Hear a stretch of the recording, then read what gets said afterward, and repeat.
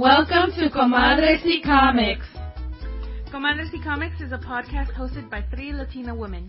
We focus on the Latinx presence in the comic industry, with a special focus on strong female characters and creators.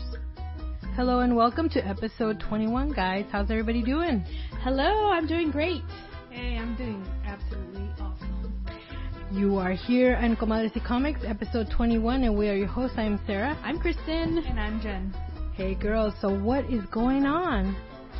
Well, I have some amazing chisme. I'm so excited. Those of you who've been listening to our podcast know that a while back, I can't remember what episode it was, but we reviewed the Chilling Adventures of Sabrina. And I know where this is going. And it was announced a couple of days ago that they are going to go ahead and do a TV show, and it really falls on the back of the amazing success that Riverdale has had. And I remember when we reviewed Sabrina that we talked about Riverdale and how all the reports were coming out that it was going to be more of like a Twin Peaks-esque take on Archie. Yeah. And so this is going to be more of a, like, what can we even say? It's like, so Sabrina, as you know from listening to our review, in Chilling Adventures, is more of a satanic witch, to say the least. And you know what? I actually also heard that werewolves were going to be coming to Riverdale. Did you guys hear that? Oh my god! I did not know that. Yes. What? Yes. So I don't know if that is what they meant, or if they meant "quote unquote" Riverdale because they were going to be part of Sabrina, or because there is a comic book coming out where it is going to be Jughead is going to be a zombie. It's Jughead the Hunger. Okay. Yeah. What? So I don't know. Is that zombie or is that? He's already a zombie in Afterlife with Archie. So I'm not exactly sure what's going on there, or if they're gonna be doing like maybe a 7 Deadly Sins thing with each character. Okay. And like, I don't know, Jughead's gonna be like Glenn or something. I haven't really read the previews for that one. Well, I just know it's gonna be sick. All I know is that I'm super excited, and they have already announced the casting has begun. A casting call has already gone out for this show, so I don't know what that means for when we can actually expect it to be on our TVs, but it is coming, and I could not be more excited. And it should be like right away, because if it's gonna come off the steams of Riverdale, which is a really popular show right now, I think it should be like, I'm pretty sure they're putting the pedal to the metal on this. So we don't expect it to be anything like Sabrina the Teenage Witch with Melissa Joan Hart? Yeah. No, not at all. It's definitely gonna be more like Jim Henson's Witches meets, I don't know, the Blair Witch Project. I like it. I like it. Yes, so definitely keep that in mind and keep an eye out for that.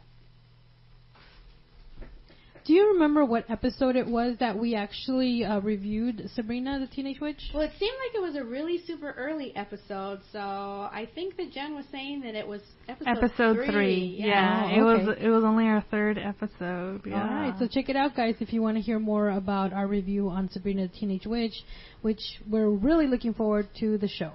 Yeah. Mm-hmm. What is your chisme? My chisme is that, and we also reviewed one of their books, Finding Molly, if you guys recall. Yes. Which was a few episodes ago. But the publisher of Finding Molly, Emmett Comics, which is an all-women publishing group, has been picked up by Diamond. They are now Finding Molly. So exciting. It's funny, but they're now available to order off of Diamond, but only Finding Molly. Oh, okay. Yeah, none of the single issues that I know that they've been doing have been, I guess, picked up yet. But also, I think Emmett themselves has changed their thing. They're going to be doing only straight to graphic novels. That's right. You did mention that before. Yeah, and so they're only going to be doing straight to graphic novels So I think until like they can get like a full graphic novel set, is maybe they'll pick up more, because although Finding Molly is the only one that's available now, available for pre-order off of Diamond is Fresh Romance Volume 2. Ooh. And I love Fresh Romance Volume 1. It is my shit. It's so good. So that's like an anthology? Yes. Fresh Romance is an anthology series that focuses on LGBTQ romances. Mm-hmm. Not just LGBTQ, but also like people of color and just marginalized groups that haven't had like these epic romance stories that we all wish we could have read that featured somebody that looked like us. Yeah. And that's what that one is about. Oh, that's cool. I've heard such good things about Fresh Romance, actually. I haven't gotten a chance to read it, but I've heard nothing but praise for it. Yeah, I mean, Kate Leth is tied to it. Margaret Bennett's tied to it. You have a lot of big names who are writing short stories for it. Yeah. But they just revealed that Kevin Wada has done a cover for it. I really like his art. I love his Kevin cover Wada. art is really cool. He's awesome. I love his fashion. He has a Twitter, and he does a lot of like fashion interpretations or redesigns of a lot of superheroes, and they're all amazing. Oh, that's cool. Yeah. I'm gonna follow him right now. Nice. Awesome. So, what's your chisme, Sarah? Well, guys, my chisme de la semana this semana is that, well, there's a lot going on. First of all, I'd like to let the listeners know that we have been really busy with a lot of comic book related activities and a lot of other activities pertaining to the holiday season. So watch out for that. And apologies if we don't record always on time. But we are trying our best to have a consistent schedule.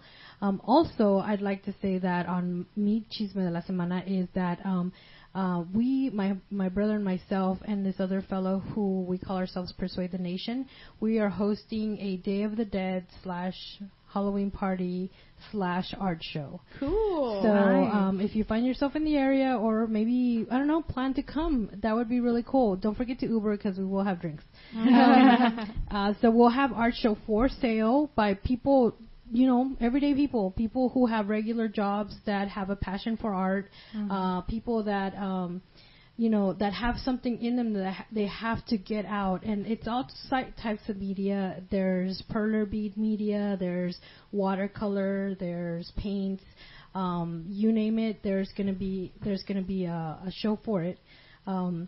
Hopefully right as of right now, I think we have like about 7 artists that are going to participate, but you're more than welcome to come, and more we'll be sharing that on our Facebook page and, you know, all our social media platforms. And so I'm very excited about this show. And then also come in costume, because it's going to be like an adult's Halloween. It's November 18th. The weekend after the Latino Comics Expo that we'll be at for the whole weekend, November 11th. So there's a lot going on, guys, and hopefully you can bear with us. We're going to be doing a lot of activities, so stay tuned. That's on my chisme. That's an awesome chisme. Are you still looking for artists to participate? Yes. Okay. Yes. That's what we're really getting at. Yeah. If you guys want to preview your art, show it off, contact Sarah. Yeah, because, I mean, I'm sure there's a lot of people that are really creative and have a lot of talent, and there's not, many galleries that host or cater to us, the normal folk that has a regular job, that has 3 kids, that has, does all this other stuff in their normal life, that can't just dedicate to art. And a lot of the artists out there that have been successful in their art, they usually say you have to dedicate everything to your art. You're full 100%. And you have to sacrifice like regular life. So for those people, for us normal folk that have something to put on paper or sculpt or whatever, we have this event that we try to do at least once a year. Sometimes we do twice a year, but as of right now, because there's so many things going on, we're only hosting it once a year this year, because it's already coming to an end. So if you guys are interested, definitely contact us on Facebook or any of our social media platforms. We'd love to hear from you. Awesome. That sounds really exciting. Yeah, it's super cool. Such a great, if you don't mind me asking, what really made this event? Like, what got you guys started doing it? It all started with I forgot their names because it's been so long, but it's Francisco and Ivan. He used to work at a kind of a warehouse in Gardena, so the owner of the warehouse would let him use it for art shows. Oh, so okay. he invited us to do art shows there, but then he stopped working there, so they stopped doing the art shows. So then this other fellow who participated with us, he's like, let us do it. So it was an inspiration by them that we proceeded to do it. And then I'm like, we have no venue, let's just do it at the house. And so it's a house, guys. But you get to invite people you know, and people who love art, and they might, find and fall in love with a piece here, and they, purchase it. Or, this is one of the best stories that I have is there was this 18-year-old boy who put up his drawings and his paintings that were watercolor, and he put them up with blue tape on the wall at one of the shows. It was so funny. But they were the sensation of the entire show. He said he was on the fence at that point in his life where he was going to either give up art altogether.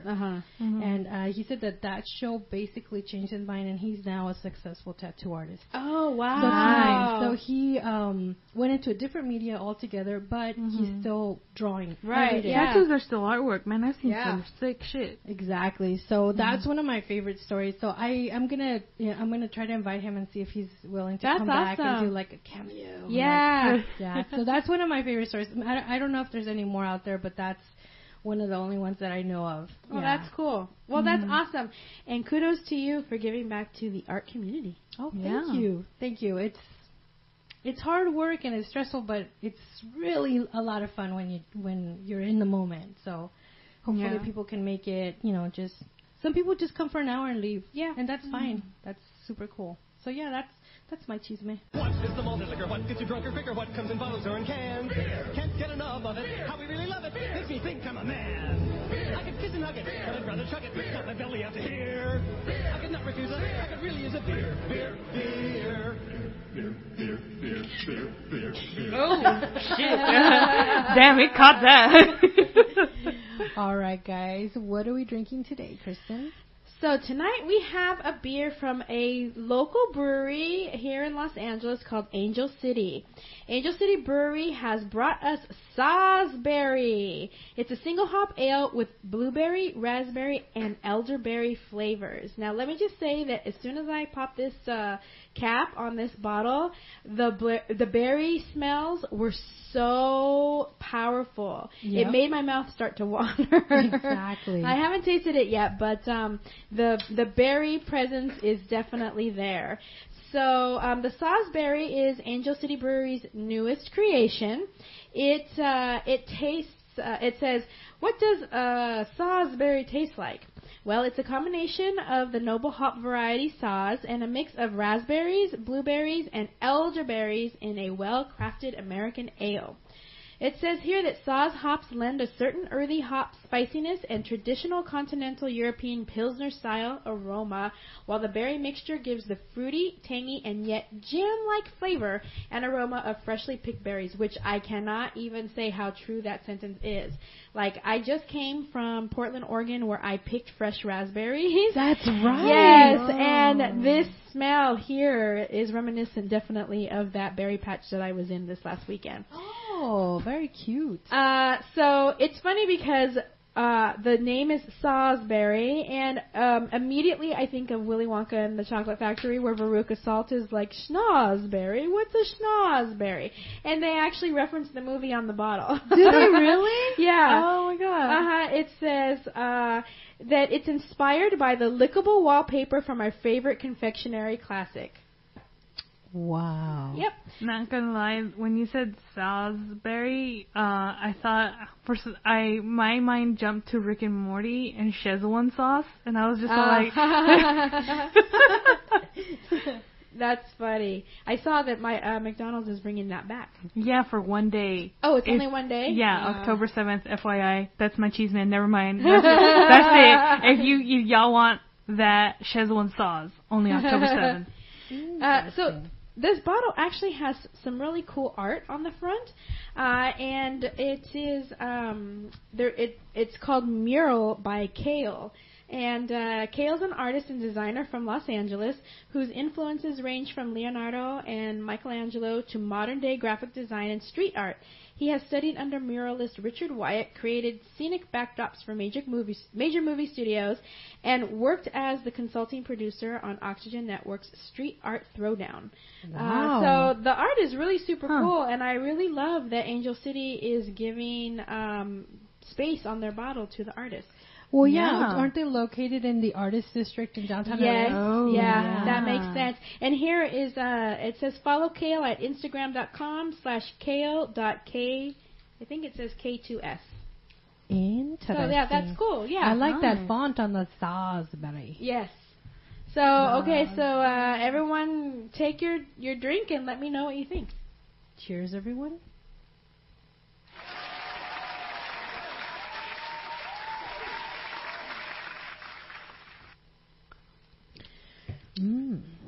Very tangy. It's very tangy. Very tangy, but I like the aftertaste. Yeah. You can taste the berries, not immediately when you drink it, but after. So this is a 4.8 ABV, and it's very light. There's no hoppy aftertaste for this. You claimed it had hops. Well, all beer has hops. But you could taste it, though. Yeah, but no, there's definitely not an IPA aftertaste here. Mm-hmm. It mentioned it's an American ale, so and I mentioned somewhere I saw that there was maybe I was reading the wrong thing, but it's definitely more of the lighter beers, not a pilsner, not a pale ale. Definitely a hot afternoon drinking beer. Very berry and very light, and but it not sweet at all. No, not sweet. Oh no, not sweet. And there is a tanginess to it for sure. And I'm not a fan of sour, so I didn't know how I was going to enjoy this, but it's really it's good. Yeah, it's not sour, but I do like that little bit of tanginess that you can feel. Yeah. I think this would work well with incorporating this in some sort of beer cocktail. Oh, yeah. I think it would work really well. Yeah, you're right. Like some sort of a Radler mixed like with a lemonade or a berryade or something like that. Yeah, and then throw in some berries in there. I think it would work very well. I think they could... this one is definitely one you can dress up. Yes. I believe. Yeah. In my opinion. And the color is just astounding. Yes, it is a very pretty, like, red berry-ish hue to it. It looks like it is sweet, but it's not. Yeah, it has kind of like garnet tones. Yeah. Yeah. Definitely. I like the color. Yeah. It's definitely a very nice jeweled color. I like it. Yeah. I like that. All right, so... It's completely different from any other color of beer that I've seen. Yeah. That's for sure. So, are you ready to give your rating on this Salisbury Angel City Brewery beer? Yes. I'm gonna go partial.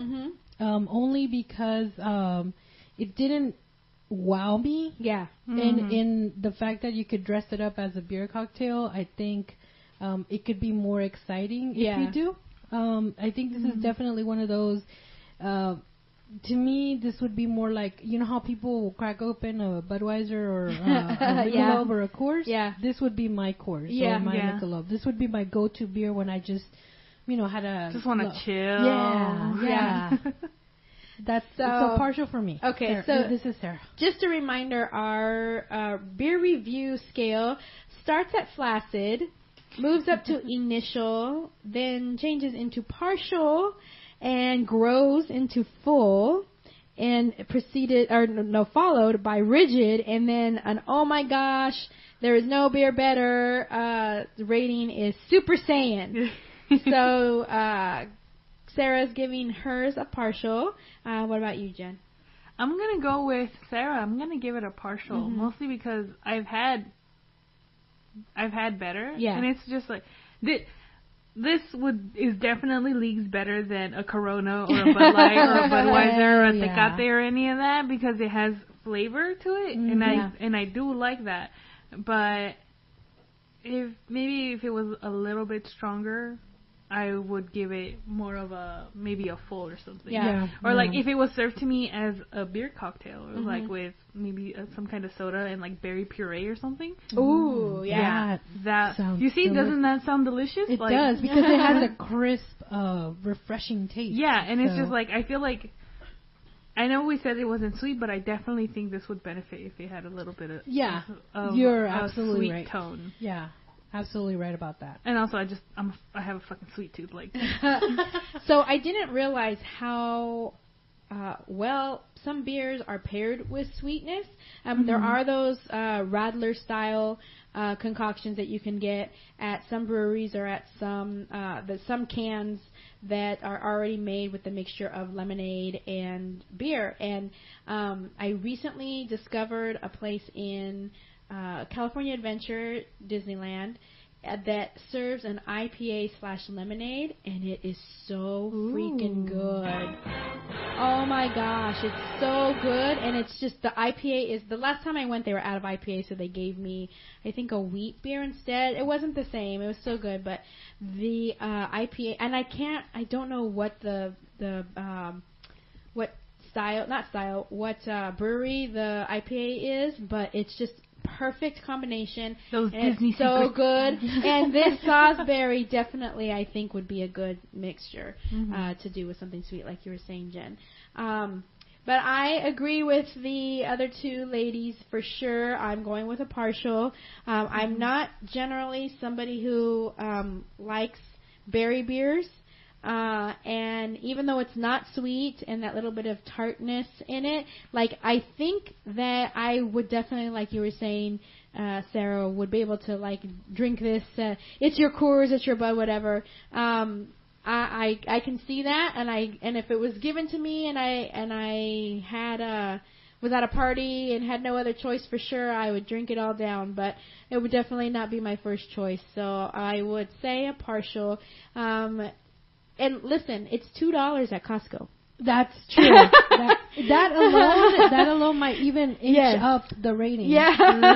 Level up, people. Level up. Yeah. Drop your Coors and your Tecate and just grab one of these. Yes, and the bottle, the $2 bottle is a one pint, 6 ounces. So you're getting a lot of beer for your $2. Yeah, like let's say you get 2 of these. Like, let's say you're inviting that special someone to come over. Get 2 of these, one for each of you, and you're good to go. Yeah, or those special someones.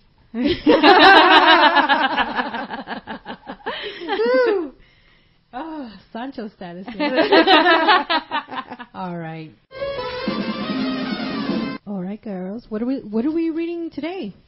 Jen, let me let you introduce it, because this was a book that you suggested for us to read, and you had been trying to push it on us forever, and we finally gave it. It was half of like, oh my god, what are we going to read next? And kind of like, well, this looks kind of interesting. And Kevin had recommended one, and it's one that had been loosely on my radar. But this time, like, I finally was just like, okay, I'm going to read it.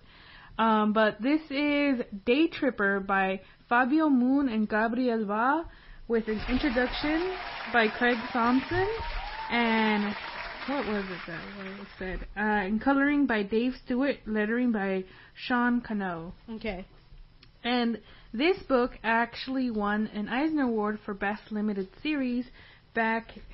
What was this? 2011. 2011. Yes. Yeah. I didn't realize how long this book had been out until I was kind of doing some research online. And so, like I had mentioned earlier, I see this book in the shop all the time, and when we reorder it or someone asks about it, I see it. Had absolutely no interest in reading this book whatsoever. Really? Yes. And when she picked it, I was like, oh, I guess, but gosh, it's so big, it's so thick. Oh my gosh. That's what she said. And I'm gonna hate every minute of it. That's also what she said. But that definitely wasn't the case. So, and who is the publisher? The publisher is Vertigo Comics. So they're a subset of DC Comics. Yes. And so this Vertigo is one of those publishers that they don't put out much, but when they do, it's fucking amazing. Yeah. It's always absolutely astounding. And I'm going to read the description here of the book, but it starts off with, what are the most important days of your life? Meet Braz de Oliva Domingos, the miracle child of a world-famous Brazilian writer. Braz spends his days penning other people's obituaries and his nights dreaming of becoming a successful author himself, writing the end of other people's stories while his own has barely begun. But on the day that life begins, would he even notice? Does it start at 21 when he meets the girl of his dreams? Or at 11 when he has his first kiss? Is it later in his life when his first son is born? Or earlier when he might have found his voice as a writer? Each day in Braz's life is like a page from a book. Each one reveals the people and things who have made him who he is, his mother and father, his child and his best friend, his first love and the love of his life. And like all great stories, each day has a twist he'll never see coming. I love it. and let me tell you when I started to love it.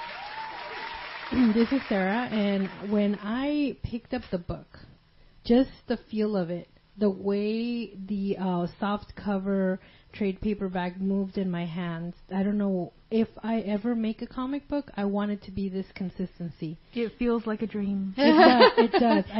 The cover is soft, but so flexible, and then when you open it, there's that smell, that Vertigo smell that I love so much. It must be the ink that they use, and I think they do it on purpose because it already sets the tone. And the first thing that I read was, does art enhance our lives or distract from it? And from then on, I was hooked. Yeah, the intro page, just as soon as I read it, I was just like, holy shit. Yep. Like, because it's not...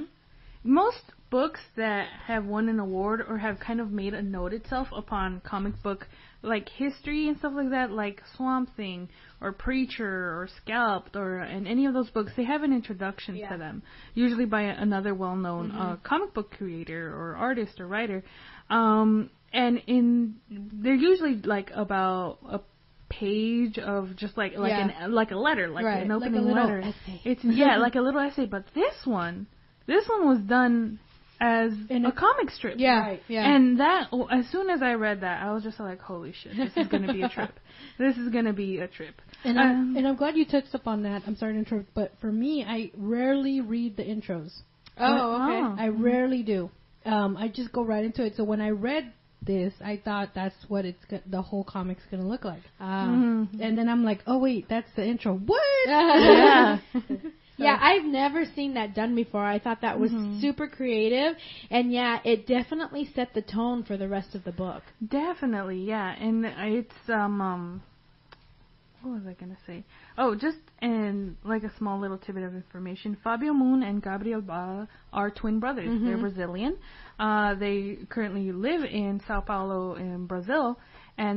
But they have made quite an impact in the comic book industry, in the American comic book industry, and in the foreign market as well. Yeah, I heard their stuff has been translated from Portuguese to French to Spanish to English to German. I mean, they've really got a huge worldwide following. And I have to think that being twins really, really leads itself to, you know, how you see twins talking and a lot of them finishing each other's sentences. Oh, yeah. The feeling of the art finishing, quote unquote, his brother's sentence. Just the words, the creative team that they make up amongst themselves, it really, really shows in this particular book, because there's a lot of like fantastical elements to it, and it's just super amazing. And I know that the relationship that artists and writers have, really, you have to have that kind of like unspoken communication, and as twins, I'm sure that just helps them in the creative process. Not only, this book has incredible flow. Yeah. And it's just, with some comics, the problem is that you don't know, like sometimes you can tell when something has been cut off. Mm-hmm. Like especially this is kind of common in Marvel and DC comics, especially when they repeat themselves. Like, this is what happened before, and this is what we can do. This one, every issue can be a standalone issue. Yeah, absolutely. But even when you put them together, they create this story that has an overarching message or like view into, in this case, mortality and stuff like that. Right. Mm-hmm. And I think that's utterly amazing, and they created something so unique and really beautiful. And this actually isn't our first time reading something by them.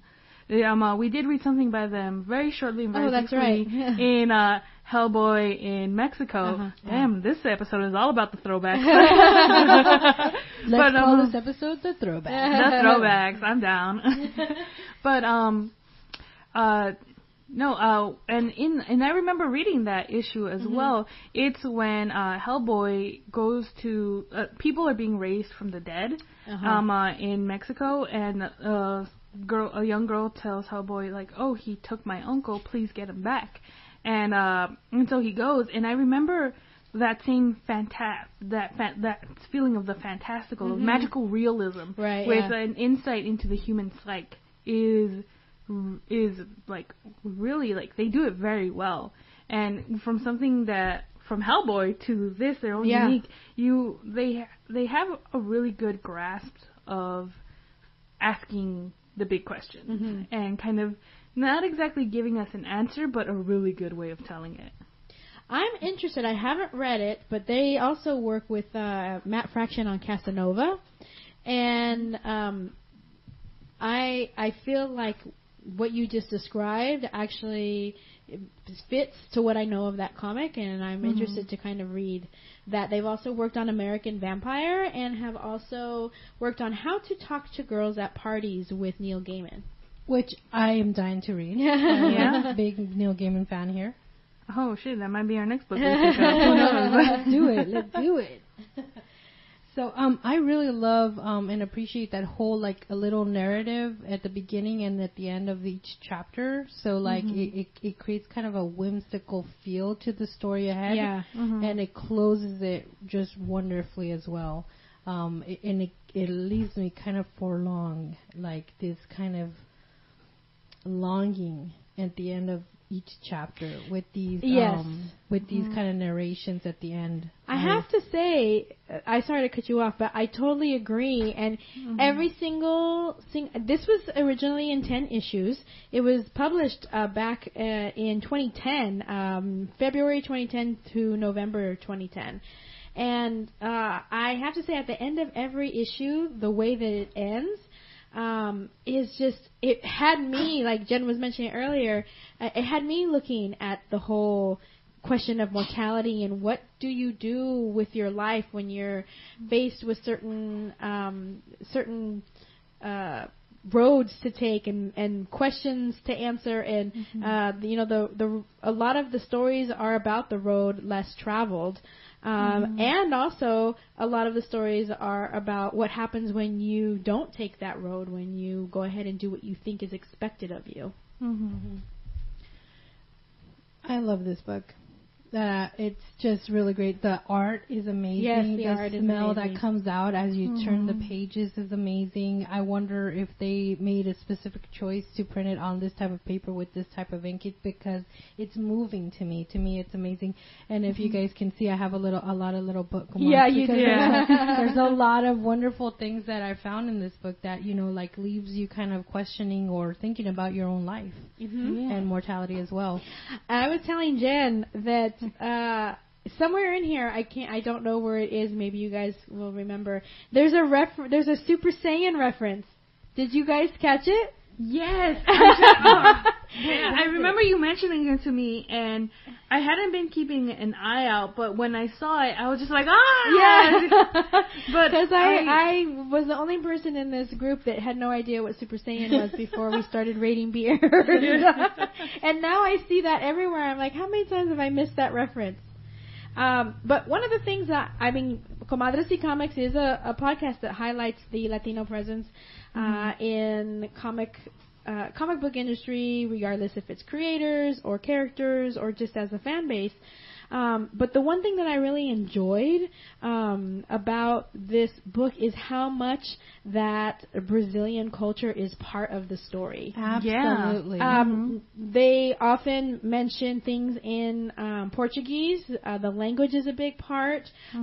Just the backdrops and the settings of the way that they're one of the issues specifically is about Brás going to Carnival, and just the beautiful colors in the background and the people in costumes and just all of that stuff. The culture is very, very present in this book. Yeah, I was like really excited when I actually read the word orixás, which is like those kind of what would I call it, Caribbean gods? Yes. So I was like, what?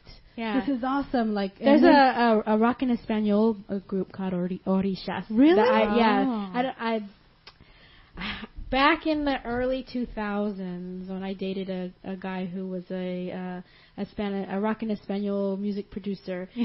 We went to, I don't know if we went to one of their shows or he just saw me, gave me one of their CDs to listen to, but anyway, I became a fan, and so when I saw that, I was like, oh, I know what that is. That is so cool. And one of the other things that I really liked was that when they were doing the offerings, much like Day of the Dead, but completely different, but the same. I don't know if you guys get but there is a point where the way they do their offerings is they put them on a floating vessel with the candle lit, and they let it go into the ocean, and then eventually it sinks.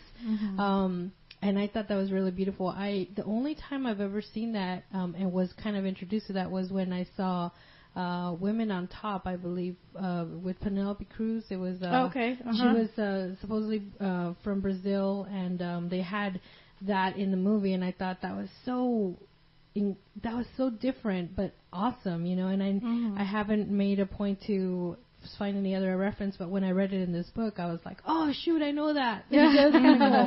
That's kind of cool. Well, definitely, even though Brazilians are not Hispanic, there's a lot of the Latinx culture that crosses over. I mean, how could it not? Yeah. And just the emphasis of family and togetherness. And in this book, how Brás actually goes and visits with his children on the weekends to his family, and they eat together. And food is a big thing there. Yeah. Food. And he even goes into detail about the food they eat. Yes. And I thought that was brilliant. It doesn't take it actually enhances the story. Yeah. And the feeling of family and togetherness. I thought it was awesome. And there's a line in the books that I really, really liked that said, like, sometimes you don't remember the big moments in your life. The parts that stick with you, the parts that you can recall are the quote-unquote boring parts. Right. And it's true. Like, a lot of my earlier memories of when I was a kid is not like, oh, like, I know at one point I think I went to, like, Disneyland or something, but I can't fucking remember. I cannot remember, and that would have been, like, a big deal for a kid. Right, But I can't remember. But what I do remember, and, like, there are 3 memories in specific that I have that I know. One when I was 4, one when I was 5, and one when I was 6. And the earliest one when I was 4, my little brother was 3, and we were at the beach.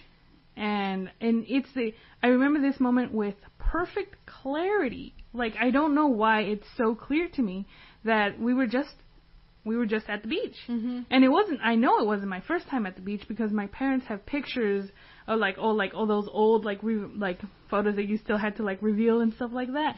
And then we were at the beach multiple times, but just that one moment, and my dad caught a fish and he like showed it to me and my brother, and I just remember like running off with it. And it's nothing. Like, if you go down to Santa Monica or something like that, well, they won't catch, like, and so, no, yeah, some people do catch a fish, but they're on the pier. It's just, you can see hundreds of these visions of parents with their kids on the beach, just relaxing. And to me, like that, and we've went to the beach more, but I remember that memory very strongly, very vividly. The one that I remember when I was 5 is of my mom cutting a mango. Interesting. Wow. That's literally it. I can picture it again very clearly, and I believe it was 1999. Yeah, I remember the year. And I remember where we used to live, and I remember the sun coming down on my mom, and she's just at the counter cutting a mango, and I'm just watching her. Mm-hmm. And that's it. And every time I think about that memory, I get like a bit emotional. I don't know why. I think you can kind of hear it in my voice, but I just really like that memory. And it's nothing. My mom has cut a mango hundreds of times. Yeah. I've cut a mango a lot of times, but that memory itself is just, I remember with perfect clarity. I remember what I was wearing. I remember what my mom was wearing. I remember how she looks. I was just 5. She was a lot younger, and it's something that I just remember with perfect clarity. And the one when I was 6 is, I remember buying fireworks. Again, not incredibly like unique. The 4th of July happens every year, and it wasn't my first time buying fireworks with my parents. But I just remember I was buying fireworks, and I fell. And I basically cut my knee, and I still have the scar for it. But I just remember, I remember the pain. I remember my knee being cut, and I remember crying, and I remember my parents going, "Are you okay?" And that's about it. And I know I was present for when my little sister was born and when my little brother was born. I just don't remember those days. Yeah. And those are important days, like really big days that have affected me since now because my little siblings were born. Right. But I do not remember them. And it's like, it's weird how it's the boring parts of life that you remember. And I really resonated with that phrase in the book. I don't know where to go from there, but no. I mean, I totally get what you're saying, and that is definitely a feeling we have in this book. One of the things I liked about this book was when they were 21, his best friend and himself, they went on a trip around their country, and they were in a totally different city. And the kids that make the little crafts and stuff and try to sell it to foreigners, and they kept calling him Gringo. Yeah. And it was. I mean, I knew that this is Brazil, and I knew that they're probably speaking Portuguese, but the fact that he said Gringo, it just felt so my life, our life. What people have, we're Mexican, so. It just felt so real to me, so like something I can relate to, and because his best friend is he looks black, and he looks white, although he's from Brazil. They're both Brazilian. And he goes, you are a gringo, you are a foreigner, you're. And I think there was a thing that he said. I don't know if you guys recall that he said something about you're white. And so long as these people are concerned, you belong to a whole different world, right? The white world. Right, exactly. That's exactly what he says. I was trying to find it, but that's exactly what he says, and that I felt was completely true. And something that I can completely relate in my life. And, definitely. That's when I knew this book was different. When I've gone back to Guatemala the few times that I have, everyone there knows I'm not from there. Yeah. They just know. There's something about how I talk. There's something about of course, of how I dress. Right. And the clothes that I carry. But they immediately know. And as being a foreigner, like in the country that you're supposed to be a part of, it's an odd feeling, and it's a strange, almost. It's definitely very unique experience. But I think at that point they were already in El Salvador. Yeah, and that's where he met the girl of his dreams. She was really hot, by the way. Yeah. Their first meet was really enchanting and mysterious. I would totally have done what he did. But you make a good point, Jen, where you're saying the feeling of being a foreigner in a place where you're supposed to belong is just one of just a fish out of water type thing. And for a lot of Latinos, that feeling happens both when they visit their home country and also here in the United States. Here in the U.S., definitely. So that's definitely an experience that I think that Latinos and probably a lot of other cultures, but I can only speak for the Latinos, that the experience that I've seen and had, that is something that it feels like they don't have a sense of belonging in either place. Mm-hmm. Yeah. Sort of like India Maria that says ni de aquí ni de allá. And you know what? You're absolutely right. The day I remember was I went to go visit Mexico, and before my 13th birthday, anybody asked me, "What are you?" or "Where are you from?" and I would always say, "I'm Mexican. I'm Mexican," like with such pride. I'm Mexican. I'm Mexican. And then I went to Mexico when I was 13, older, and I understand more about the world, not as much, but more than when I was 5. And it was then that I realized I'm not Mexican. Yeah. I am not. And it was like, and it was really shocking to me. But it was time that I embraced, the fact that I really wasn't Mexican. Yeah. I was just a kind of a hybrid. Yeah. I always used to answer the same. Not because I had such pride in my Mexican heritage, but because that's just where I was like, I'm Mexican. As a elementary student, I didn't understand the term Mexican American. No one had told me anything about that, and I was very cognizant of the fact that I was different. And so when anyone would ask me, what are you or where are you from, I would always just say I'm Mexican. And I continued to say that all into my adulthood, and people are like, you're not Mexican, you weren't born in Mexico. I'm like, okay, but I feel like Mexican American is just so silly to say. Like, really the correct thing for me to say is just, when people ask me where I'm from, I'm American. I was born here. Yeah. But I'm not sure if we've talked about this here on the podcast, but it was really interesting to me growing up. I grew up with heavy Latino culture influence on my life because my grandmother was from Mexico. I grew up with my grandmother, my great-grandmother around. My mother was born here. She was very, as they say, whitewashed. I grew up in a middle-class white neighborhood. My stepfather was white. And it wasn't until I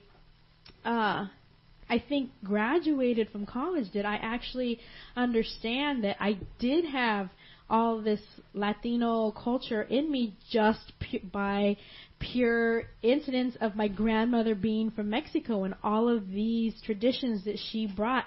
Even though my grandmother was one of the first to like talk negative about the other Latinos that lived on the block, and to her everyone was illegal, and so that's interesting too. Like, an interesting dichotomy. Yeah. That's how I grew up, and so almost like that self-hatred type thing that sometimes people talk about. And so it wasn't until I was much older that I learned to appreciate that culture that I did have, and that it did in fact exist, that it was part of who I was. Exactly.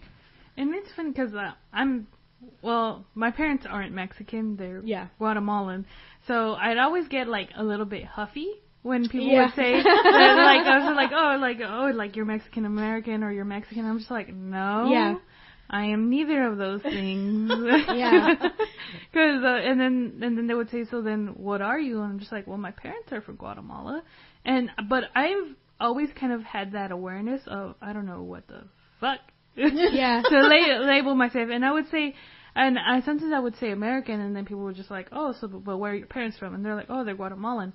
And I guess they themselves didn't want to say Guatemalan American, so they would be like, so you're Guatemalan. And I'm just like, but I've never been there, so why are you calling me Guatemalan when I've never even been there?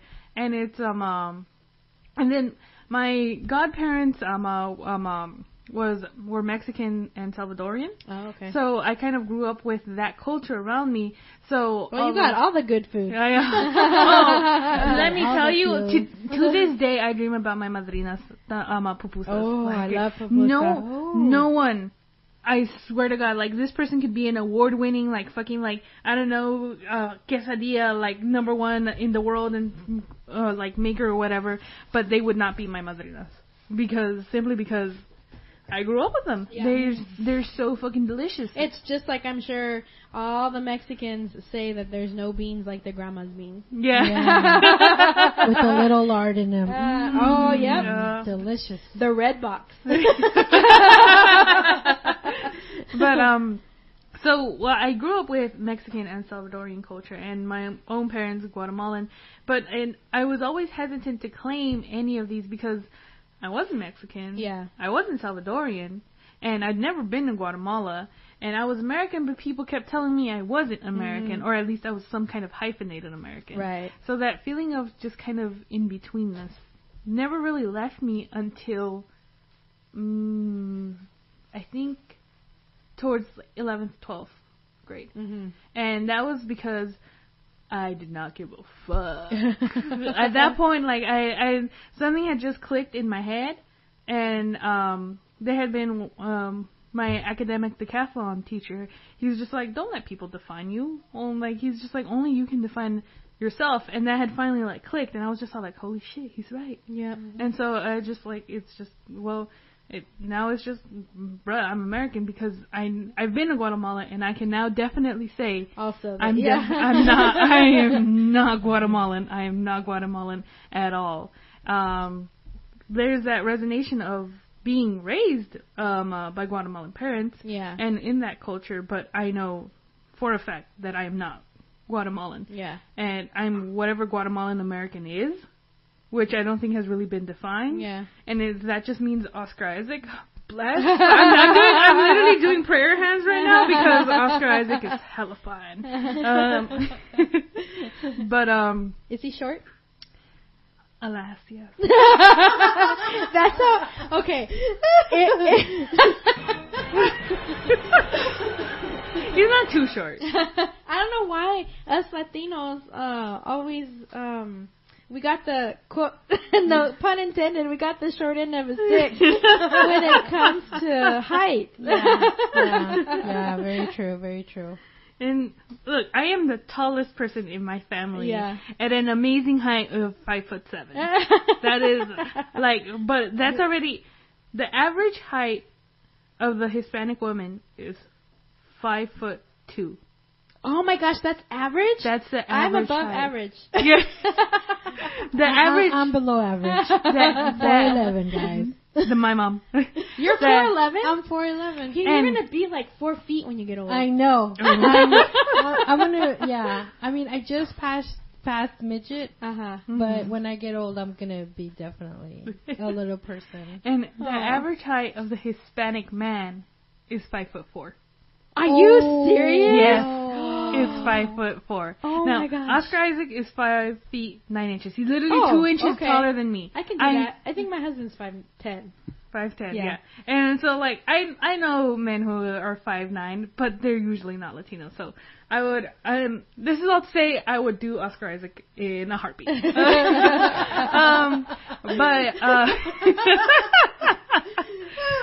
But anyways, yeah, that's the average height of the Hispanic man. So I will always be 3 to 4 inches taller than the average Hispanic man. Yeah. Yeah. So, and it's just like, my brother is 5'4". Oh.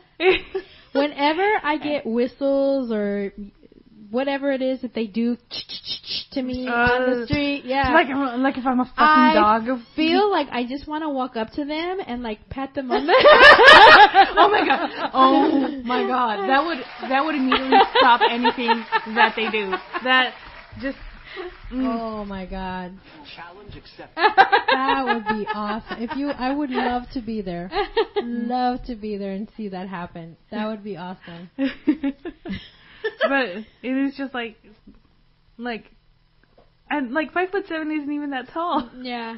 I've met women who were taller than me. Yeah. And definitely a lot more men. But it's just like, why? Although I am kind of a bitch because I lord it over my other siblings. But now my littlest brother, Joel, he is about my height now. Oh. So he inherited whatever gene kicked in that was just like, you're going to be tall. Yeah. And he hasn't really fully hit puberty yet. Ooh. So when he finally does, I'm not gonna be the tallest anymore, and I'm a little salty. but he's like, anytime like we talk about height, he looks at me and I look at him, and we just have like a silent battle. like he's suddenly telling me I'm gonna be taller than you, and it's gonna be fucking great, and I'm just gonna be like, no, you're fucking not. You're gonna tap out at 5'7". That's it. I like that. My brother's way taller than I am. We have different dads. His dad was not a short Mexican. Well, he was a gringo. And he was a gringo, and he's 6 foot. And so, he passed me up a long time ago. It happens, dude. It happens to the best of us. So we got a little bit sidetracked, but it all, I think, wraps up nicely into the way that family and culture really play a big part in this book, and I cannot recommend it enough. I teared up and cried multiple times during this book. Oh, yeah, definitely. And I don't want to spoil anything for you guys, but there's a kind of a pattern in this book on the way the stories are told and the way the chapters are named. It wasn't until chapter 4 that it kind of hit me. Yeah, at first I was super confused. I'm like, what the heck is happening? And I think I was about the same around chapter 4. I was like, okay, there's a pattern here. Yeah. And it's a very unique twist. Yeah, and definitely, when I say that this book is magical realism, I mean it. It is magical realism in comic book form. And I am all fucking for it. I loved it. So, in comic book terms, that would be magical slice of life? Yeah. Magical slice of life, yeah. Yeah, no, and the way they close each chapter to kind of be like if you're reading the life of a person, I thought that was really great. I mean, the contrast of this book being about Brass's life, and the fact that he is a writer who writes obituaries for the local newspaper is just there's really no other better way to really contrast what's going on in this story of just like the grandness, I guess, of life, if that makes sense. Yeah. And it's just like, this book is so deep and so personal because of the way that it's set up. Yeah. Is like you get these snippets of not like of this grand tale of this one guy that goes on an epic journey. No, it's like you said, it's a slice of life. It's the small things. It's the small things, and I think that's more personal. Seeing like the small things that make up a person, what they're excited about, what they're happy about, what troubles them, what they're thinking, their fears, their loves, their losses, their relationship with their parents, their relationship with their kids, with their loved one, with their best friend. I mean, these little things, down to like the description about the smell of the dad's cigarette. Yeah. And I just found it completely magical. Everything was in sync, and it wasn't until chapter 38. The chapter's name 38 is not chapter 38. Yeah. But it's called 38, and that one, when I finished reading that one, I said, fuck my life. I had to put it down because I was like, fuck my life. Yeah. Like, I just felt so much emotion. I was just like, I gotta put Which this one down. was that one? That was the visit to his best friend. Oh, okay. Oh, yeah, that one. That one was... Ooh. That gave me that one was probably my favorite one. Well, I was going to say, we've started to kind of do a tradition of talking about what our favorite part of the book was, and I know, Jen, you had mentioned that was your favorite, so why don't you start off about why that was your favorite? It was my favorite mostly because his friend had made a choice. Yeah. And he had committed to that choice, and but when a postcard arrived from his friend, he was just like, I'm gonna go help my friend out. And it reminded me a bit of my relationship, except towards that end, where I'm just like, oh damn, with my own best friend, and how I've gone through so much with her, and if she suddenly like dropped off the face of the planet, I would never stop looking for her, but I also know that I would kind of maybe move on, but that I would keep her in my thoughts. And if one day she was just like, I need help. Right. I would be like, bullshit, fuck. Yeah. Time to go. Yeah. Time to go see like what's up. And she would never stop being my best friend. Yeah. And that's what I really liked about that story, about these ties and these decisions that you make and what kind of like people mean to you. Right. And I really like that. Yeah. Do you have your favorite picked out, Sarah? Well, I like that one. It was the one with the best friend. That was really really freaking moving. But one of the things that I thought was really a challenge that I didn't think could be executed, that I felt like formally like amazed by, was the chapter called 47. And that was when the main character of the book wasn't in any of the panels during that chapter. And I found that to be extraordinary. You got the sense that he was constantly there, especially when his wife would say he's everywhere, in the smell of the cigarette, and he leaves me little notes and messages on the answering machine and stuff like that. And we get a full now I'm remembering that issue. That full on experience. The son is, what is he? He's like 10 or something. And the wife and him, they have this wonderful relationship, and that I thought was, the execution was really definitely. It's something that I don't think anybody I've never seen it before. There were definitely tears in that issue for sure. Yeah, especially towards the end. When she kept listening to the voice message over and over, it broke my heart. Oh my God, guys! When my mom passed, she left a message on the answering machine. She said, "Sarah, start dinner, make the rice." Anyway, so I kept it. Yeah. And then there was a power outage, and I freaking cried because I could not retrieve the message. And fuck, I haven't thought about that since I read the book. So, dude, all the feels is all I gotta say about this. And it also reminded me, like, I've seen like documentaries about 9/11. Yes, I was just gonna say that. And how people had called their loved ones from left voicemails from their planes. They left voice message, or like before they got on the flight, they left a message. And when the planes went down, the families kept those recordings. They kept them, and they did not delete them, and they recorded them in someplace else so they could hear their voices. This is why I always get mad when Eddie doesn't answer the phone. What if I'm dying and this is my last call? And, he tells me, well, then, instead of the memory, I will have your voice recorded for all time. I mean, we laugh now, but it makes a big difference. And had I been technically savvy, I probably would have been able to save that message. And it was something so simple as start dinner before I get home. Fuck. Anyway, that was one of my. I really, the execution of that chapter was, like, I can't even say magical. It was just so raw for me. So, then that's my favorite one. My favorite part of the book was the last issue. When, because you see that he struggles throughout all of the book.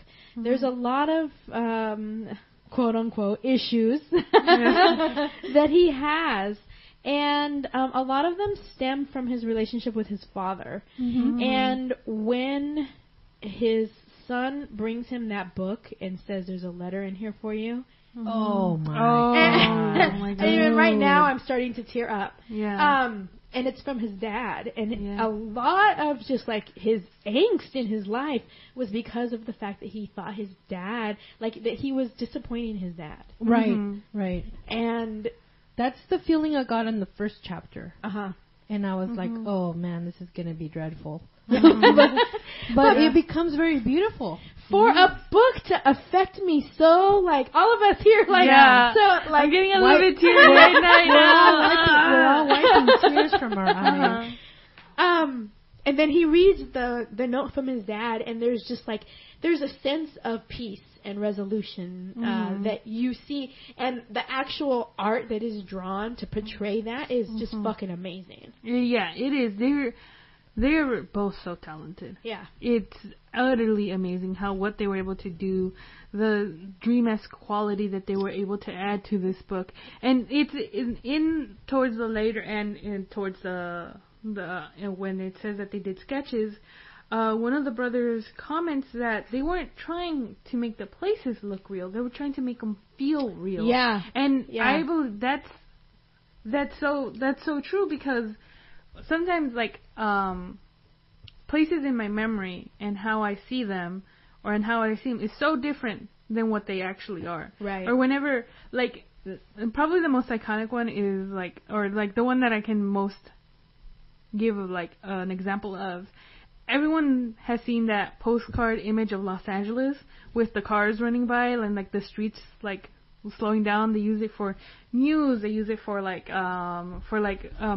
cutscenes to like show the progress of time and stuff. In postcards, it's like an iconic, like you see the LA city landscape. Yeah. And everything. But in my memories, well, and even now, because I passed where that photo was taken a lot of the times, and it's just become kind of like habit for me. But how I always see that area is gray. Yeah, right. Yeah, it's gray, and it's in the photos. It's all these lights, and it's like, and it's these are for professional photos, right? And they focus like on everything, and that would be what other people would see. But in my mind, that area is always gray, and I don't know why. It's probably how the building and how the place is almost always cast in shadow. Oh, yeah. And even when it's sunny, it's just that area always just feels like gray to me. And that's what makes it real. So whenever I see a photo of that area, I'm just like, I know where that is. And to me, that's not how it looks like. Yeah. To me, that area is always gray. And it's not like a bad, like, oh, like it's so boring. It's just like literally like the color tones, like, in my mind, even how right now I'm remembering it, it's just shades of gray. And it's just like, and nothing special has ever happened to me there. Yeah. I just pass it by all the fucking time. Yeah. Especially when I'm going to help my mom because it's on her way to work. Oh, yeah. And so I just pass it all the time, and that area is just literally gray to me. And that is what makes that place real for me. Right. And that's what I got from this.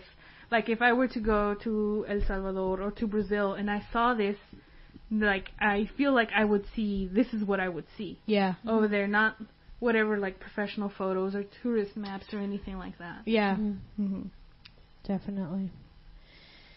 So, any other things that you guys want the listeners to know about this book that they should? Well, I mean, we've already shared our amazing thoughts about the book. Jen has mentioned that it was an Eisner Award winner in 2011. Not only did it win an Eisner, it won an Harvey Award for Best Single Issue. I'm not sure what issue it was, but any of the ones in there were highly deserved of that award. And also, it won an Eagle Award for Favorite New Comic Book in 2011. So it is an award-winning book, and I cannot recommend it enough. It comes highly recommended from, I think, all of us. Definitely. Absolutely. So, ratings? So, are we rated girls? Yes. I am ready to rate it 3 conchas. We rate our comic books here by Pan Dulce. Conchas are our Pan Dulce of choice. Our rating is 1 to 3. And I rate it 3 conchas and a cup of champurrado. Same rating right here. 3 conchas and a cup of champurrado. And wherever that bakery was that he met the love of his life. Yes. Throw that in there too. Well, I'm gonna say Super Saiyan. No, that's the wrong one. No, for me, Jen, I just want to thank you, man. I needed some vertigo in my life just right about now. So this is amazing to me, and I loved every bit of it. So I'm going to go 3 conchas and the whole panaderia. Yeah. For me, definitely love this book. I'm gonna recommend this to everybody who wants to read something super awesome. It's funny because a girl came into the shop on Sunday specifically asking for this book, and I just happened to have the copy sitting on the desk, and she's like, I don't see it, and I'm like, well, here it is. And so she took it, and she's like, well, I don't know how it came onto her radar, but she hadn't read it, and she's like, well, what did you think about it? And Jen and I just started gushing about it. Oh, so my God. She's amazing. like, yes, this is what I want. So she took it. So hopefully she enjoyed it. Yeah. Excellent. I can now hustle this book. Yes. All right, guys. Well, that was amazing. Thank you for recommending that, Jen. Yes, thank you. You're welcome. I try.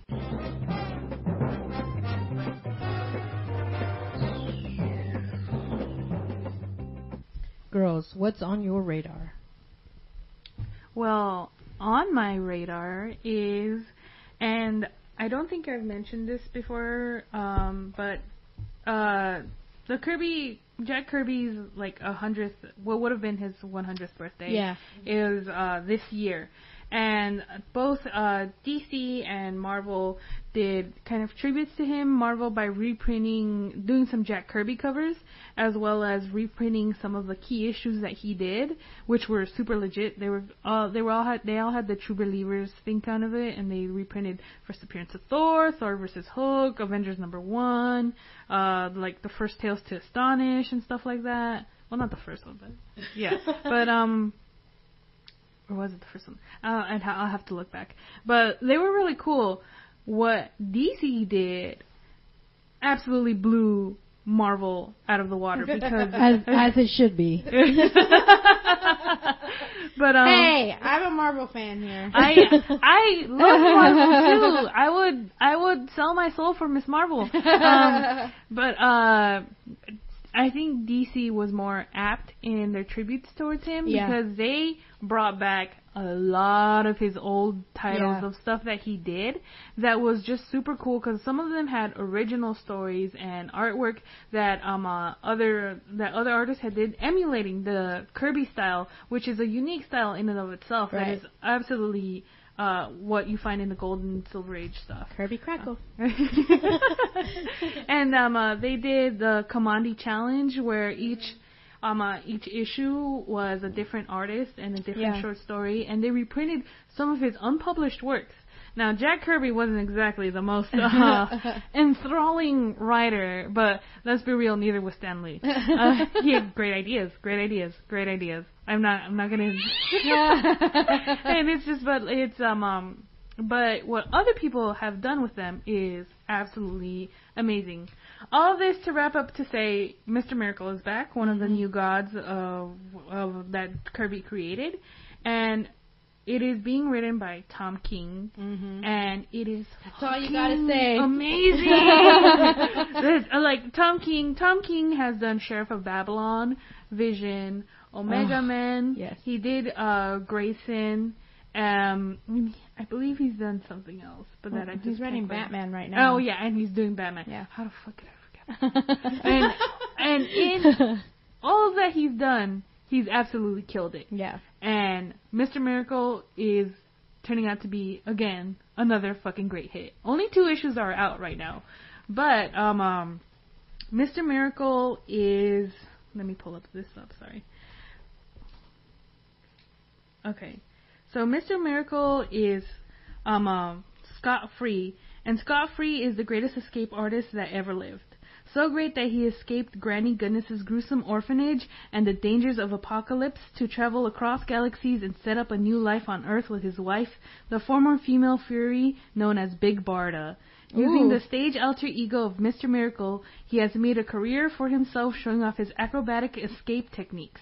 He even caught the attention of the Justice League, which counted him among its ranks.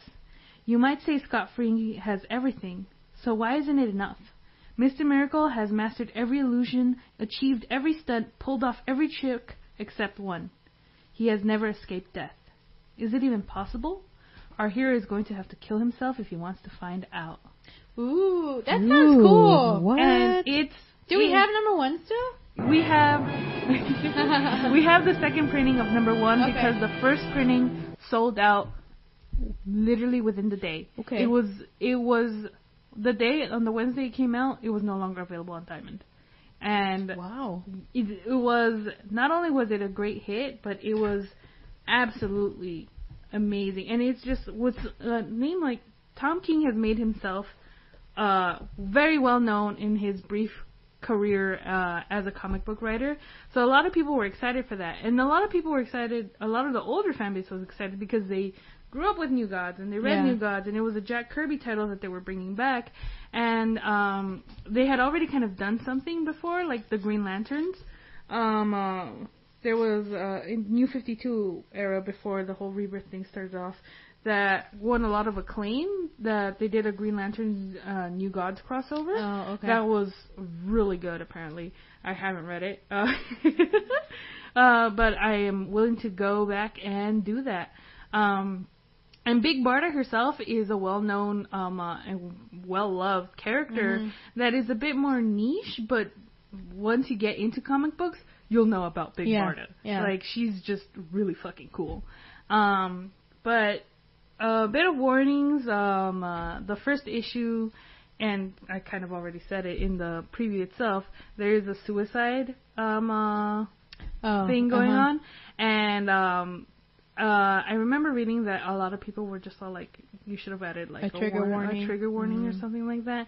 And I kind of agree. I mean, it was a comic book as well. I'm just like, oh, it's a comic book, chill. But also at the same time, I was just like, oh, bad memories. Yeah. But that's the only warning I have. Besides that, amazing writing, amazing artwork, and just already, like, it's only 2 issues in, and it's already so fucking great. Oh, well, I'm going to have to go back and check it out. Yeah. Well, this is Kristen, and speaking of books that sold out on the first day of their release, my On My Radar book did the exact same thing. They were out of Diamond on the Wednesday release, which was 2 weeks ago, and my book is Aftershock Publishing Company's Dark Ark. It's written by Cullen Bunn, and the artist is Juan Doe.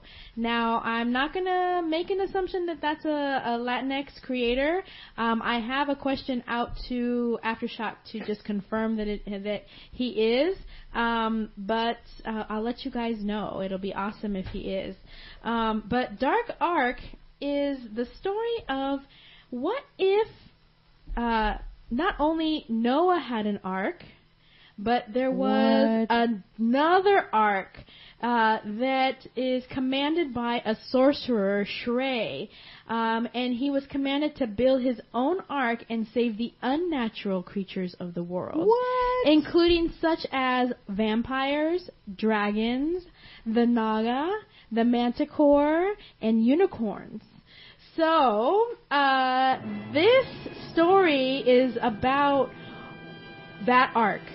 It's the story you all know, but it's not Noah's story. It's Shrey's story, the sorcerer. That's so fucking cool. So, the question here is, the wickedness of mankind has moved the Creator to destroy the world by way of flood.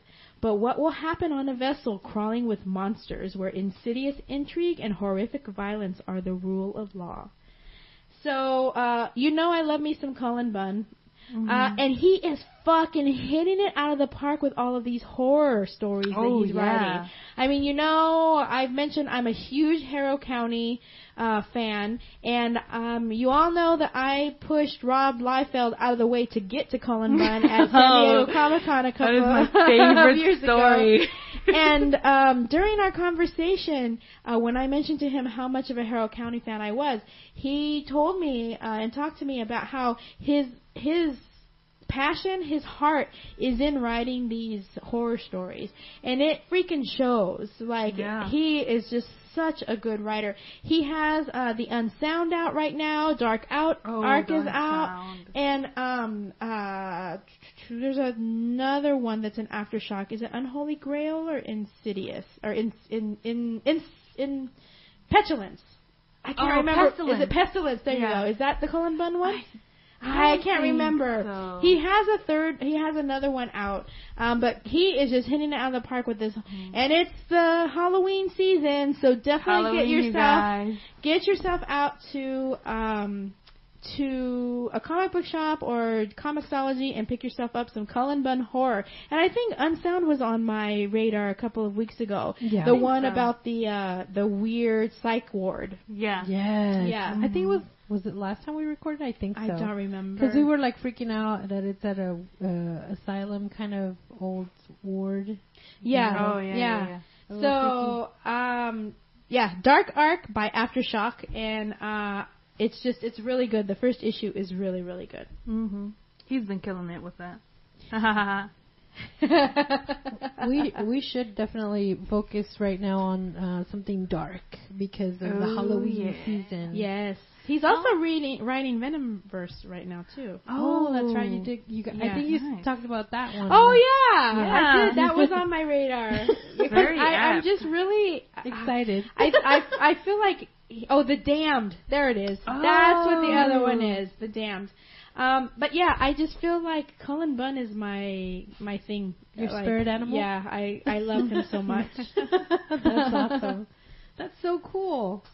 Very dark. I like it. Yay. So, what's on your radar? Well, on my radar is something that I think we've all been looking forward to. It's The Gifted. Yes. Yes. It's an American television series created by Fox. For Fox by Matt Nix.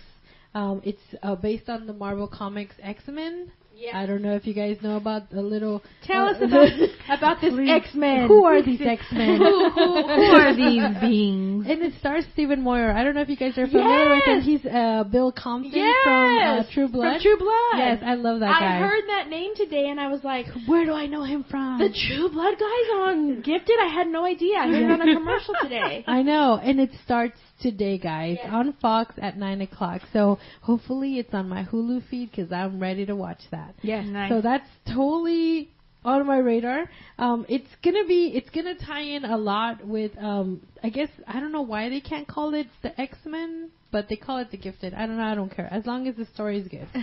So I'm very excited about that. It's gonna be a 10-issue run for the first season, and we'll see. It's gotten really positive reviews from the critics. Good. And social commentaries are being very positive about it as well. As always with those X-Men.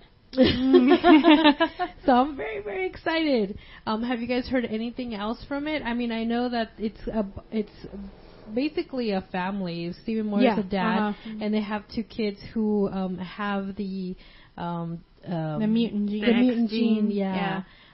So they have to actually go into hiding and stuff. It's going to be based on their struggles because of their children that have these special gifts. Yeah. Mm-hmm. So and apparently the people who at Comic-Con there were big billboards all over the place saying something like protect your family, protect yourself, protect society, get yourself tested for the X gene. Are you a carrier of the X gene? Yeah. Snaps. So yeah, basically they have to run from the government. So that's going to be really cool. They're going to join an underground community of mutants. So I can't wait. I'm ready to see all sorts of mutants. I think what they're doing with a lot of the TV shows is that they're kind of leading into what would be the future for Logan. And so because we know now Logan is out of continuity with the rest of the X-Men movies. Yeah. But and the X-Men movies are doing their own thing because I definitely don't know how Legion would fit into the X-Men movies. Exactly. Yeah. And it seems kind of more of its own thing, but like how they've done everything and how they seem to be doing The Gifted is more like, okay, Logan's going to be the movie, the literally old man Logan of right. of the movieverse, where it's a standalone one, it's its own thing. Well, in comic books, it was its own thing. Speaking of X-Men Old Man Logan, I saw something today on my Facebook feed of they're doing a prequel Old Man Logan. Oh, what? Yeah, let me look. I don't know if it was comic book or TV show or animated, but I saw that run across my feed today. I wouldn't be surprised if it was animated or from the comic books, because if it was a TV show, it's just like, who are you going to get to play Wolverine? Like, that's true. I don't think that'll work. It looks like it's a comic book, and it's Old Man... okay, so I didn't read it very clear. It's Old Man Hawkeye prequel. Oh, interesting. Huh, I'm still interested in that. Yeah. So it says, the series will be written... Look at this, you guys are getting a bonus chisme de la semana. It says the Marvel Comics is set to release an Old Man Hawkeye comic. The series will be written by Daily News alum Ethan Sachs and illustrated by Marco Checchetto, who's working on Star Wars Captain Phasma right now. Oh. It will take place 45 years in the future from the current timeline, but 5 years prior to the events of Old Man Logan. So Old Man Hawkeye is on its own terms an epic story. It says readers will gain insight into previously established characters, explore new corners of the wasteland, meet new characters, and discover exciting Easter eggs all throughout Clint's journey. So, those of you who haven't read Old Man Logan, you don't know that Logan and Hawkeye are kind of like a team up. And Hawkeye's blind, right? Yeah, he's blind now. It's a blind Hawkeye that you, and honestly, it's awesome as fuck. Yeah, it is. It's great. I feel like I kind of don't like the name because it's like, you got Old Man Logan and they called Wolverine by his name. They should have done it like Old Man Clint.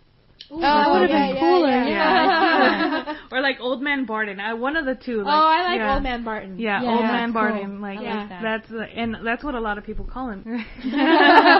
Definitely Old Man Barton, I think, would have been a catchier. Yeah. A catchier thing. Yeah, because it's not Old Man Wolverine. Yeah, exactly. And it would be like, reserved for like the fans. Like they know who it was. Yeah. Not everybody off the streets would know. Yeah. And they discover it. And I don't know. I think it would be cooler. Yeah. Yeah, definitely. But anyways, back to it. Is that I think that what they're doing is with the TV shows is that they're doing the kind of like, this is what led up to Logan thing, or like the events that happened with Logan. And I think that would be really cool, and they have more leeway to go with the more out there storylines that the X-Men did. That would be like super cool. Excellent. For sure. So that was all of our... That was all of our on our radar. We had some good stuff this week. Yay! Yeah.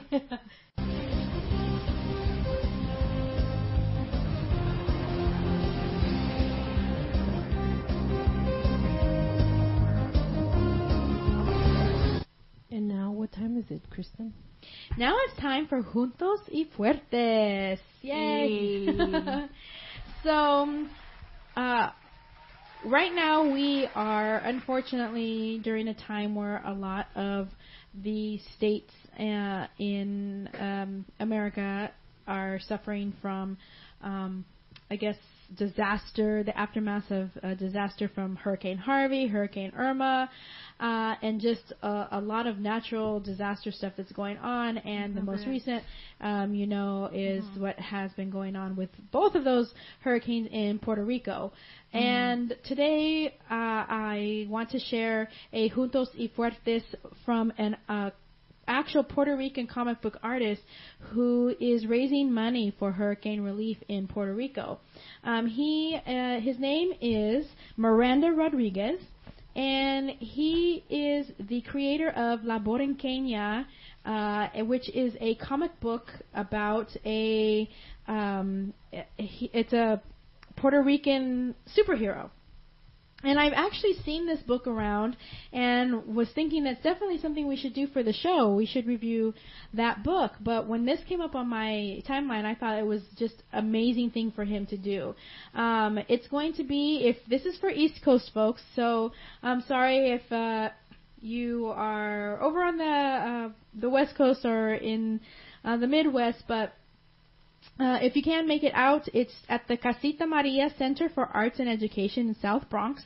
and it's going to be Arte de la Borinqueña.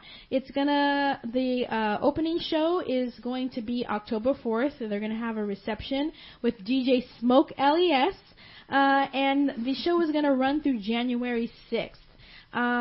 Like I said, Miranda Rodriguez is the writer and creator of the Puerto Rican superhero comic La Borinqueña, and they're going to be exhibiting over 30 limited prints, and each are created by a different professional comic book artist and or animation artist. The prints will all be signed and numbered. The printing was also donated. What I was trying to say is the printing was donated by London-based gallery Art You Grew Up With International. So the pieces are $200 plus shipping, and all of the profits will go to Hurricane Irma relief effort. That's wonderful. Yes. When people go out of the way to create something in order to help their fellow man, I think that's commendable, and I think it's just magical. I think it's wonderful. It speaks so much from our society that a lot of people, they frown upon or they're scared or, because of the unknown. But I think when people reach out to other people in need, I think it's great. It's a pleasant surprise. Definitely. I think with a lot of these disasters that are happening, we're seeing it over and over again of just the normal everyday person who has the capability of lending some sort of help, just picking up and going and helping. Like we saw in Texas and in Florida, just people driving into the places where the flooding had occurred to help people and to get them to safety. Yeah, exactly. Yeah. And a really cool thing that I've seen happen, I follow a lot of comic book artists and writers on Twitter, and what a lot of them have been doing is that the proceeds that they make from their books and stuff like that, they're donating to this Hispanic Federation Fund that are giving it to Puerto Rico for hurricane relief. So people like Greg Pak, Molly Ostertag, and all these other creators who are just saying if you pre-order this book or you buy the book, like all the proceeds made will go to Puerto Rico relief. And you can find out who's doing this, and a lot of them post pictures to show that they have done this and that they are donating this money that they've made to the Puerto Rico relief. So just put in Puerto Rico, the hashtag Puerto Rico relief, and you'll find out a lot of them and what they're doing. And that's awesome. And what they're basically what they're donating. Right. Yeah. Exactly. Cool. Much like Diego Luna and his friend Gael Garcia Bernal, who also made up a fund for relief of the Mexico earthquake. The earthquake. Oh, the earthquake. Yeah.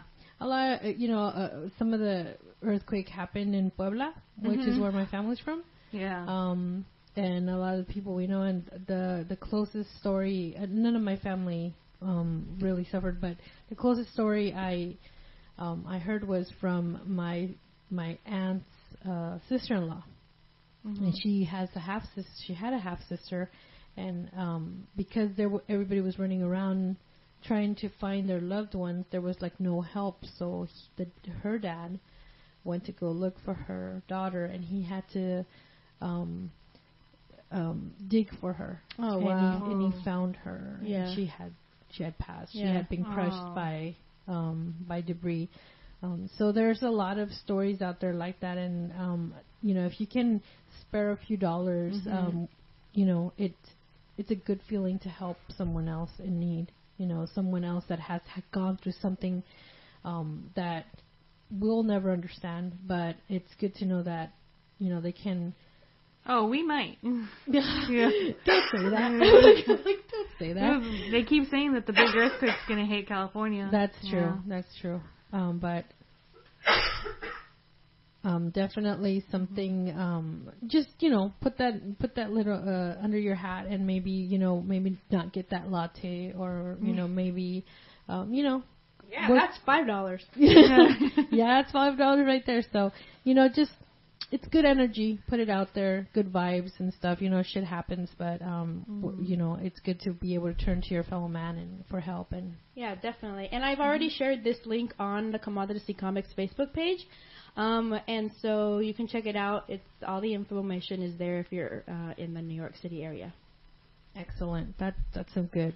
Juntos y Fuertes.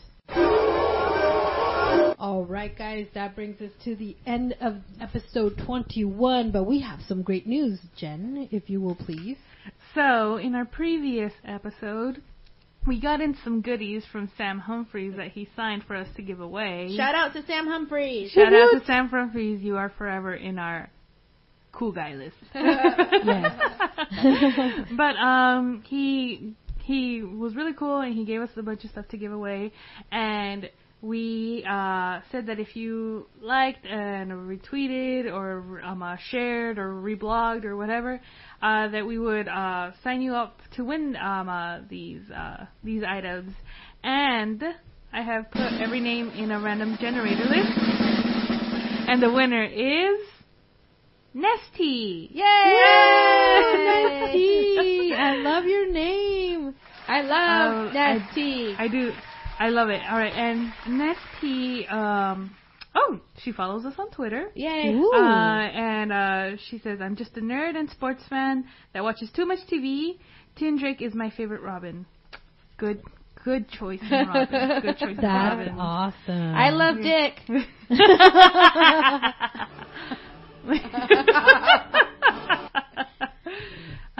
So congratulations to you, and thank you for listening. Thank you for listening. And participating in our little giveaway. Yes. Yes. So these things do happen, dude. You guys can win. Just, can win. Participate. And I will send Nesty a message on, what is this? Twitter. Yes. On Twitter, and or if you listen to the episode and I somehow forget to communicate, hit us up on any of our websites, on Twitter, on Facebook, on Instagram, which where we all got this, all the names. So we will send those out to you. Yes. Excellent. And don't forget to follow us on Instagram at Comadres y Comics. And on Twitter at Comic Comadres. And don't forget to interact with us on Facebook. You could also hit us up on our Gmail, comadresycomics@gmail.com. Mm-hmm. And also rate and review our podcast on iTunes and win a prize. Trust me, it's a cool prize. So if you rate and review us, you're in. So please, just take a few moments. It will take like 5 minutes at most if you're like thinking about what to write, but hopefully it's something nice. And if it's something negative, you could still win because you haven't reviewed us, so it doesn't matter. So thanks guys for listening.